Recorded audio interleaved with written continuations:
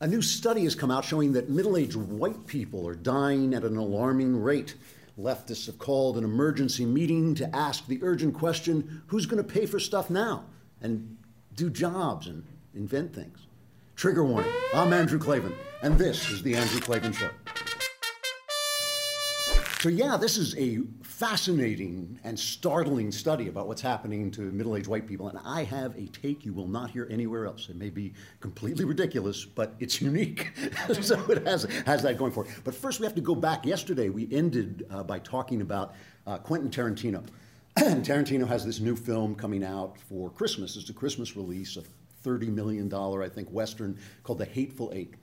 And by way of, helping his producers promote this, Tarantino went to one of these protests against police brutality, stood up and called the police murderers.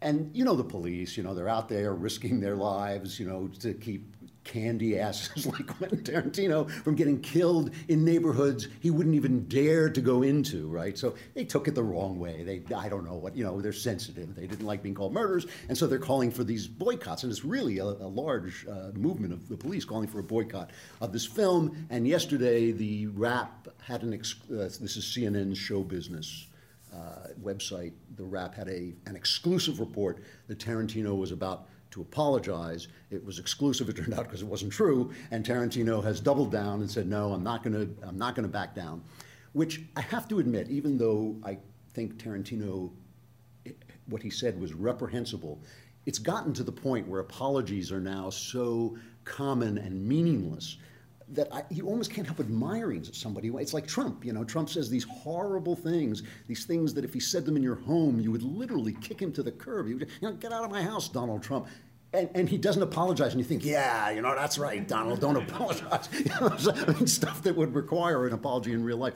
But the thing about Tarantino is, even though I have this kind of weird sense of admiration for the fact that I'm just tired of political correctness in general, even when I disagree with what the guy is saying. I feel people should say what's on their mind. What he said does point to something that is the reason why I have always thought he is an overrated director. Quentin Tarantino is a guy who does not know anything about life, by which I mean the interplay of human beings with one another. All he knows about are the movies, and all his movies are about movies. And as he has gone on, they've stopped from being about movies to being about his personal little fantasies. And if you watch his movies, they're all about the same fantasy. That Quentin Tarantino, as the artist, is going to empower some left-wing victim group to take revenge on their oppressors. So in Kill Bill, it's a woman, an abused woman, goes out and kills all her enemies. In Django Unchained, it's black people. In Glorious Bastards, it's the Holocaust Jews. So Quentin Tarantino is saving us all us, our left-wing victim groups, is saving us all in his fantasies. And I think that's exactly what he was doing when he stood up and talked about something he knows absolutely nothing about in these overblown dramatic terms, calling the police murderers. After all, come on, these are the guys who risk their lives so that we can just walk down. When you're reading a book, when you're going to the opera, it's because somebody with a gun is standing guard for you against the people who would kill you if they could. And that's the police. And you don't call them murderers unless they actually plotted a murder and showed up and committed it. So, the guy's totally out of line, but it's in keeping with the complete unrealistic nature of his movies and the fact that he just doesn't know anything about real life. And one of the cops actually said that. I can't remember. It may have been Bratton who just said, this man knows nothing about real life, and it's absolutely true. We have to talk about, briefly, the elections, these kind of weird elections where nothing is at stake for anybody except very small places. But Kentucky, that was a big one. We had in Kentucky a major conservative guy surprised everybody by Matt Bevin. He had just lost 2 years ago to Mitch McConnell in a primary. And what I like about that is just that it surprises people. It means that all these people who are making the predictions are always skewed just a little bit to the left. And I think that's true of even the conservative predictors. I think that everybody is unnerved by the idea of real conservatives, because the thing that real conservatives do is they leave things alone.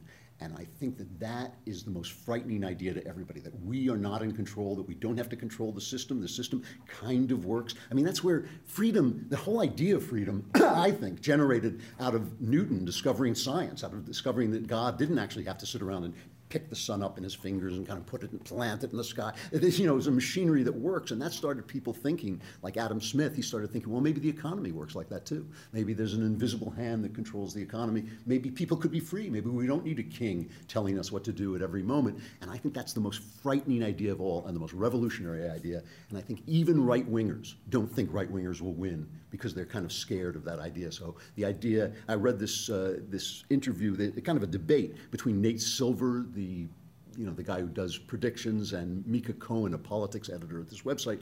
And Silver and Cohen were debating it's a year away now from the presidential election. They were debating what things look like. And they were both saying it's basically 50-50. It's basically impossible to call. But that could all change if the GOP nominates Trump or Carson or Ted Cruz. And then the Democrats have a big advantage. I think there's probably some sense to that. I mean, if you look at a guy like Ted Cruz, we're such a divided country. He's so far on the right, it's possible he can't reach out.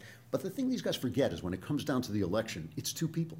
It's two people, and people look at A and they look at B, and there's a bunch of people who will only vote Democrat and a bunch of people who will only vote Republican, and then everybody else is actually going to pay attention and listen to these two guys and make the decision on the careful intellectual idea of which one of them is better looking. I mean, that's basically, and has more charisma. I mean, that's basically the way it goes. And the other big election story was in Houston, where the voters rejected this bill that was supposed to give equal rights to gays and lesbians and all the initials, whatever they are, LGBT, whatever. And this was promoted by this lesbian mayor. She was the mayor of Houston. She was not the mayor of the lesbians. She was like, it's like, I'm from the planet. I am the mayor of all the lesbians. No, but she was the mayor. She's the mayor of Houston. She put this thing forward, and they rejected it largely on the basis of the fact that it would have allowed transgender people to use the wrong bathroom. So it would have allowed any man who said, man, I feel like a woman, like the Shania Twain song, as long as you're singing that song, you are allowed to walk into the girls' bathroom. The thing that gets me about this is how many of these people are there? I mean, I actually have some compassion for this. I think there really are in the human mind these sexual stereotypes, these gender stereotypes. These gender norms. They're not stereotypes, they're norms. We all have in our mind, and I don't think they're created by society. I think societies kind of manipulate them a little bit, but I think they're there. I think we're born with them. And I think we all deviate from them, and insofar as we deviate from them, we all feel a little uncomfortable in our skin, Everybody wants to be the perfect man, the perfect woman. And if you think about it for a minute, what it would be like to actually feel, now I don't know if it's a mental illness, I don't know if it's a physical thing that happens at birth, I don't know if it's a genetic thing, I have no idea, and I don't think anybody does have an idea. But if you can imagine what it would be like to actually think that you were the opposite sex, very unpleasant, I would think. It just does not sound like a fun thing to be, but how many can there be? I mean, are there 7? How many in the entire country can there be? Why is that what we're debating?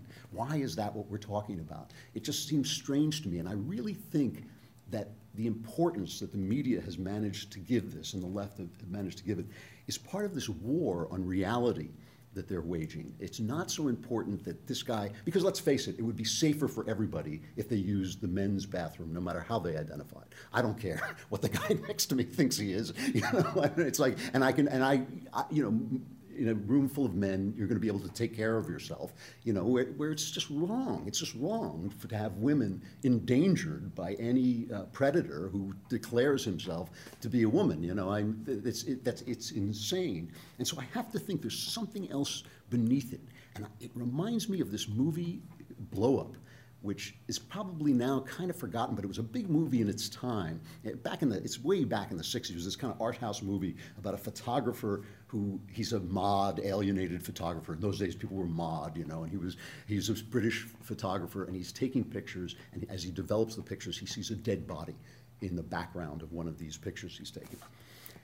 And what I'm going to tell you is the last scene of the movie, and so it's kind of a spoiler in that sense. So if you want to skip through and not listen, but it doesn't give away the plot. It doesn't tell the ending because the plot is solved in another place. But at the last scene, there's this kind of symbolic coda to the movie. And the photographer is standing in a park, and a bunch of clowns come by. And they're just clowns, on a car, and it's this kind of surreal scene. And they come out and they start playing a game of tennis with make-believe rackets and balls. They have no rackets and balls, but they just start hitting the ball back and forth. And they're just waving their hands in the air and watching the ball, and the clowns are watching the ball go back and forth and all this. And after a while, as the photographer stands there, he begins to hear the sound of this tennis match, the ball going over and all this.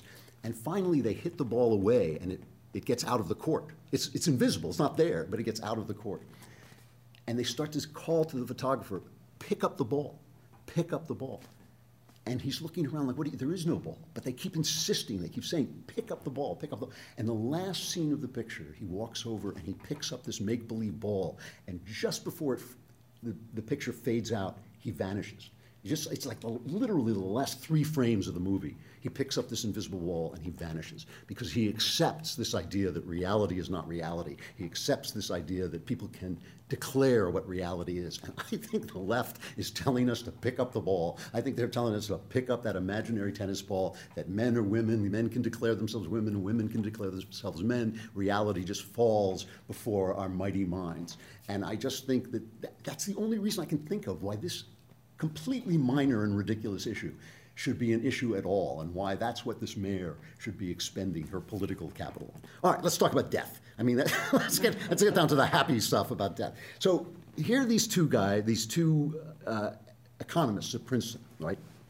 And one of them, Angus Deaton, just won the Nobel Prize, not for this, but he won it for this. And he works with his wife, Ann Case. And I really like this guy because I don't know that much about his work, but I've read a couple of his articles. And one of the things he has been arguing for years is that when we talk about inequality, we shouldn't just talk about economics. We should talk about well-being, how people feel. So he gave this interview. Bring up this interview. This is an interview he gave a while back where he started to talk about some of the other ways to find out whether people have a sense of well-being. And he hit upon what for an intellectual was a brainstorm, which is ask them, okay? So here's Angus Deaton. This is this Nobel Prize-winning economist.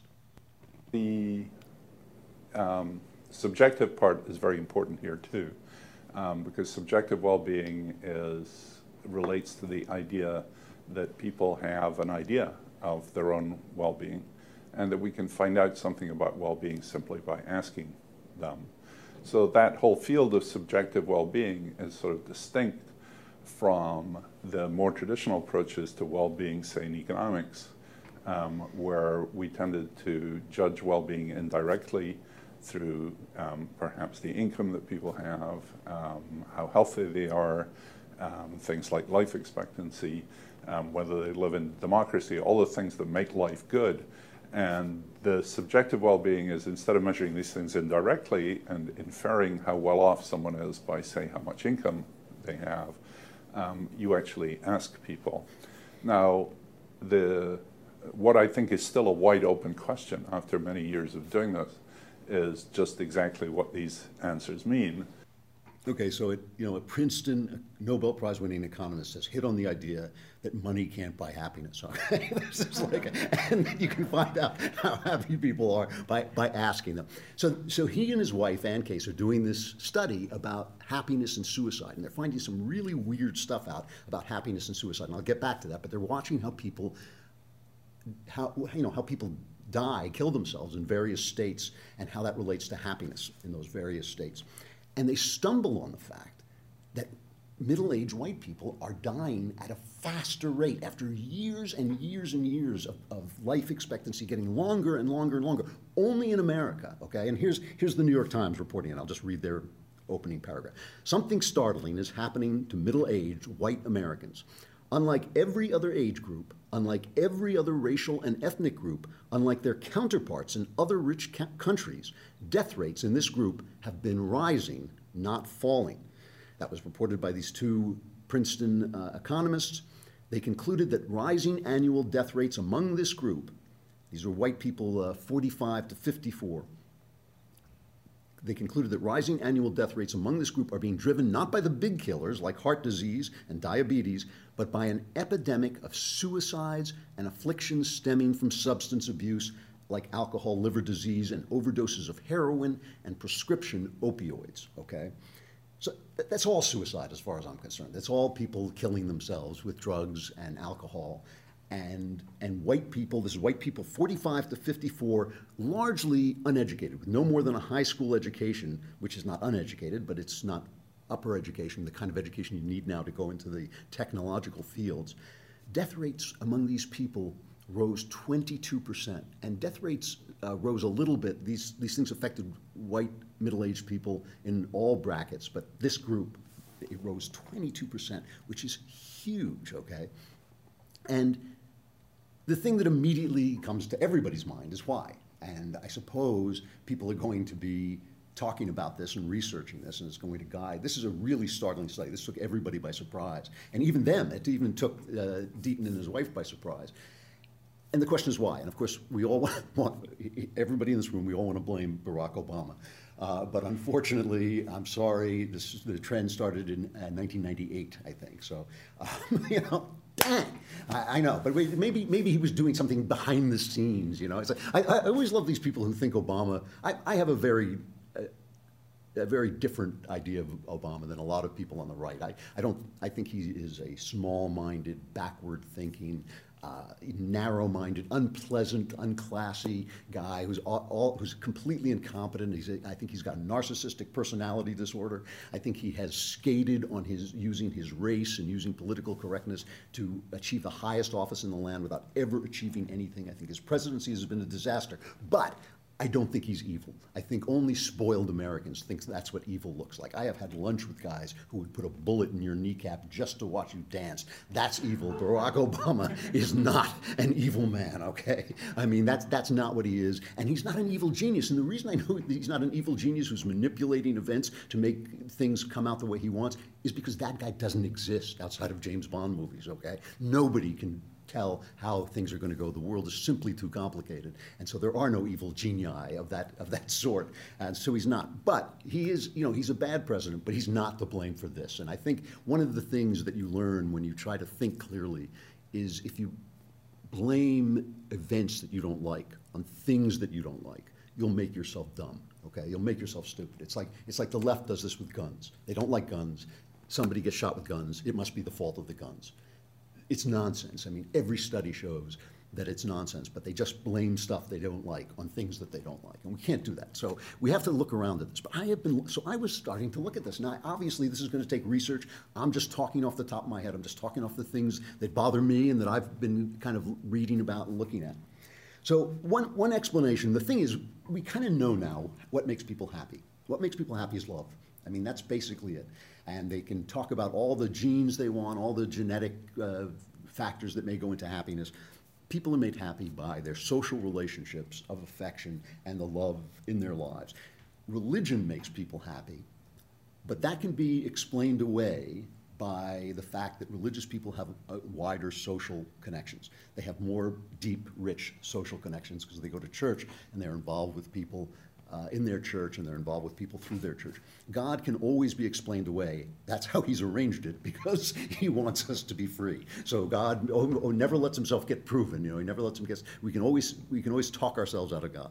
So, but we know. So we don't know why religion makes people happy, but we know that love makes people happy. And so a lot of people have said, well, the fact that we're all online now is what is making people miserable because it's separating us. There's a new report by Common Sense Media that children are now, teens ages 13 to 18 spend almost 9 hours a day on entertainment media, which includes things like checking out social media, music, gaming, or online videos.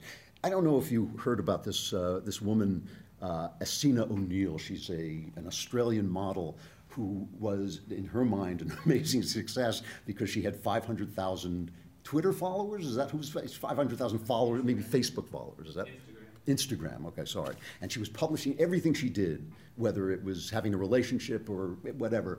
She was posting it on Instagram. She had all these followers. She was making a bundle. She was really getting rich. And suddenly she decided it all meant nothing, and she put out this kind of fraught video declaring that this is her last YouTube video ever. So this is Essena O'Neill. I was surrounded by all this wealth and all this fame and all this power, and yet they were all miserable. And I had never been more miserable. I'm the girl that had it all, and I want to tell you that having it all on social media means absolutely nothing to your real life. And it might for a second, yeah, like I was making changes in a small amount to do with veganism, to do with whatever, positive thinking. But at the same time, everything I was doing was edited and contrived and to get more value and to get more views, to get more, I had all this in me that I just wanted more people to hear me. So everything I did was for views, for likes, for followers. I did shoots for like hours just to get photos for Instagram. I would meet up with people and talk and connect, whatever, but just make photos for Instagram. Like, yes, I could connect with them, but the basis of what we were doing wasn't just love and in nature and getting out there and talking about life. It was social media, which is now a business. Well, it's easy.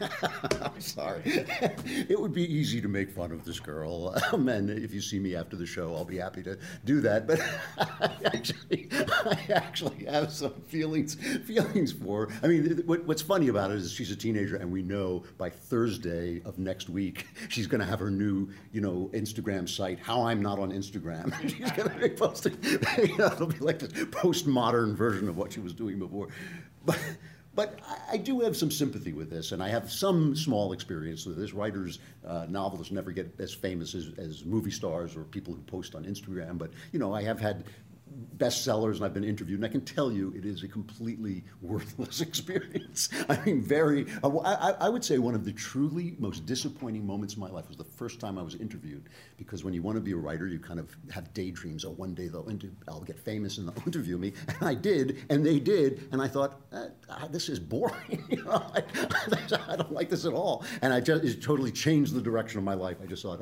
I don't care. I'm not playing for it. I'm not working for it. It doesn't mean a thing to me.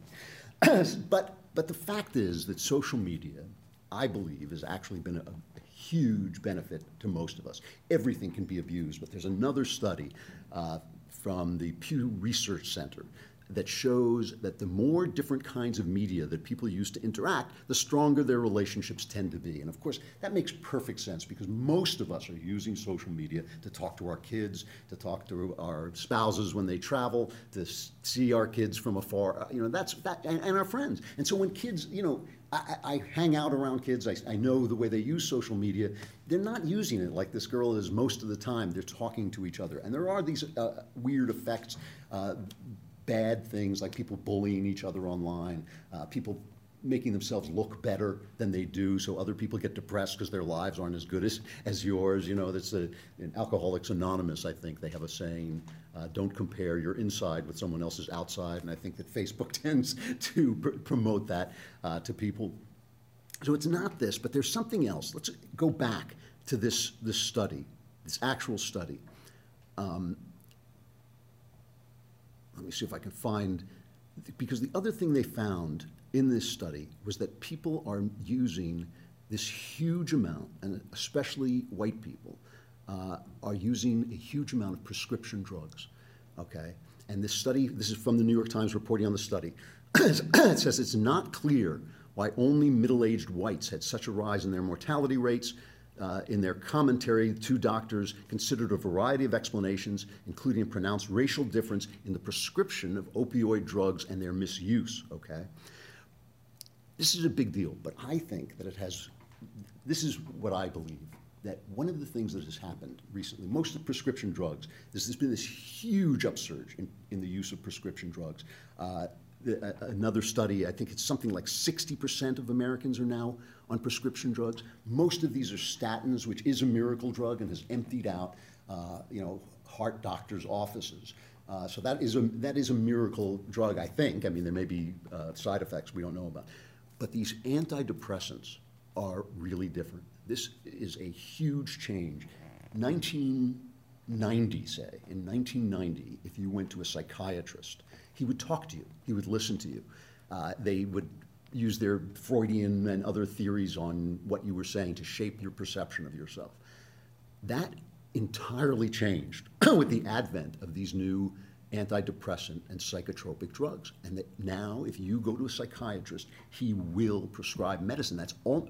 Psychiatrists have become drug dealers. And not only have they become drug dealers, they are now writing books. There's a book out called Shrinks, where the guy claims that the old psychiatry was a complete fraud, that all we should be studying is the physical causes of mental illness so we can be adjusting it with drugs. And if you want to talk to somebody, you have to go to a psychologist or a psychotherapist like my wife, and you go and talk to them, and they will talk to you. But most of these guys are pushing these drugs. Now, because of capitalism, when a new drug comes out, it frequently is invented because somebody has a terrible problem. So there are people who are depressed for no reason, and they give them these drugs, and it helps a little bit. But through capitalism, you have to expand your market base. So pretty soon you'll see these ads that come out and say, have you been depressed for 2 weeks? Well, ask your doctor about Zoloft, ask your doctor about Zoloft. And you think, like, 2 weeks? Everybody's depressed for 2 weeks. Maybe the guy's wife left him. Maybe he was hit by a car, right? You're gonna take Zoloft, So Mad TV, bring up the second one of those ads. I don't have time to show the first one, but Mad TV did a takeoff on one of these depressant ads, which I just love. Watch this. I'll talk about it in a minute. You feel a little tired lately, run down. You're not yourself. You're losing interest in the things you once loved. Your relationships are suffering. You feel antisocial. If this describes your life, there may be an answer. There may be help. A little pill called ecstasy. Ask your dealer if it's right for you. Ecstasy works by releasing a series of chemicals into your system. Endorphins and serotonin. Party, dude! Feel my skin. I think it's moving. The endorphins bring on a sense of nirvana. I think that tree was trying to tell me something. I know the bird was. The serotonin allows you to feel a sense of bliss, lasting for hours on end. What's your name? I love you. Look, it's Mowgli. Ecstasy is not for everyone. Side effects include paralysis, willingness to have sex with Margaret Cho, and listening to crappy techno music. Ecstasy is often made by community college dropouts in trailers or cockroach-infested bathrooms. Chronic use can lead to prolonged discussions with your socks, shoes, or other footwear. Occasionally, ecstasy can lead to death, or in severe cases, a tendency to waste votes on the Green Party. Well, the reason that is so funny is because it's absolutely true. There is no difference, really, between this prescription medication and the drugs that people are using to self-medicate, including alcohol, which, by the way, is the greatest antidepressant on earth. I mean, it works instantaneously from the time you put it in your mouth to the time your hand hits the table. You feel better. There is simply no difference. And underlying all this is a materialist worldview. Leave God out of it for a minute, but just the idea that we are chemistry sets that are to be tampered with, I think, is stripping the meaning out of people's lives. And I think because white people are more involved in a culture of science. I mean, one of the things they found is that black people feel a little worse about their lives, not much, but a little bit worse about their lives, but they commit much less suicide than white people.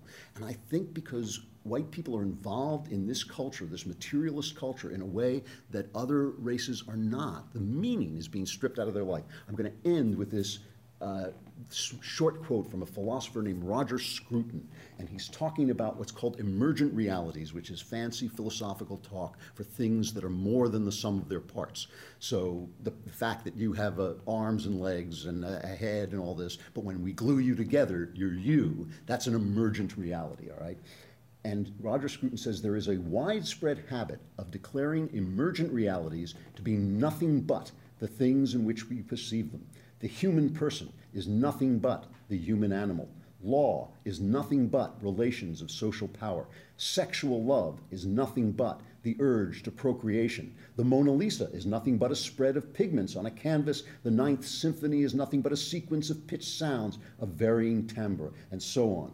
Getting rid of this habit is, to my mind, the true goal of philosophy. And if we get rid of it when dealing with the small things, symphonies, pictures, people, we might get rid of it when dealing with the large things too, notably when dealing with the world as a whole. And then we might conclude that it is just as absurd to say that the world is nothing but the order of nature, as physics describes it, as to say that the Mona Lisa is nothing but a smear of pigments. Drawing that conclusion is the first step in the search for God. And I actually think taking that first step would save a lot of lives in America. All right, here's stuff I like. Really quickly, I wanted to do lighter stuff because we did all this dark Halloween stuff I like. My favorite cartoon, my single favorite cartoon, and I'm probably going to walk off the set and think of another one. Has everybody seen Daffy Duck as Robin Hood?